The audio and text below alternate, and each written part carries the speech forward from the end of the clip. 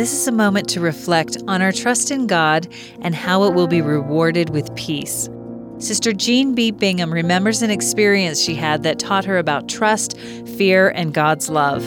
One beautiful spring day, I left the door open to enjoy the fresh air. A small bird flew in the open door and then realized this was not where it wanted to be. It flew desperately around the room, repeatedly flying into the window glass in an attempt to escape. I tried to gently guide it toward the open door, but it was frightened and kept darting away.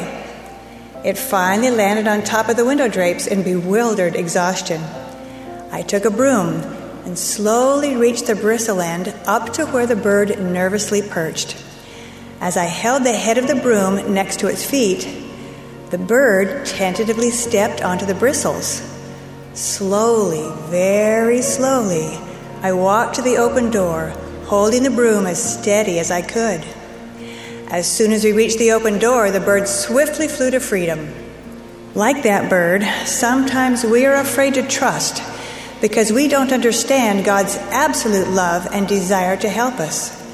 But when we study Heavenly Father's plan and Jesus Christ's mission, we understand that their only objective is our eternal happiness and progress. They delight to help us when we ask, seek, and knock. When we exercise faith and humbly open ourselves to their answers, we become free from the constraints of our misunderstandings and assumptions, and we can be shown the way forward.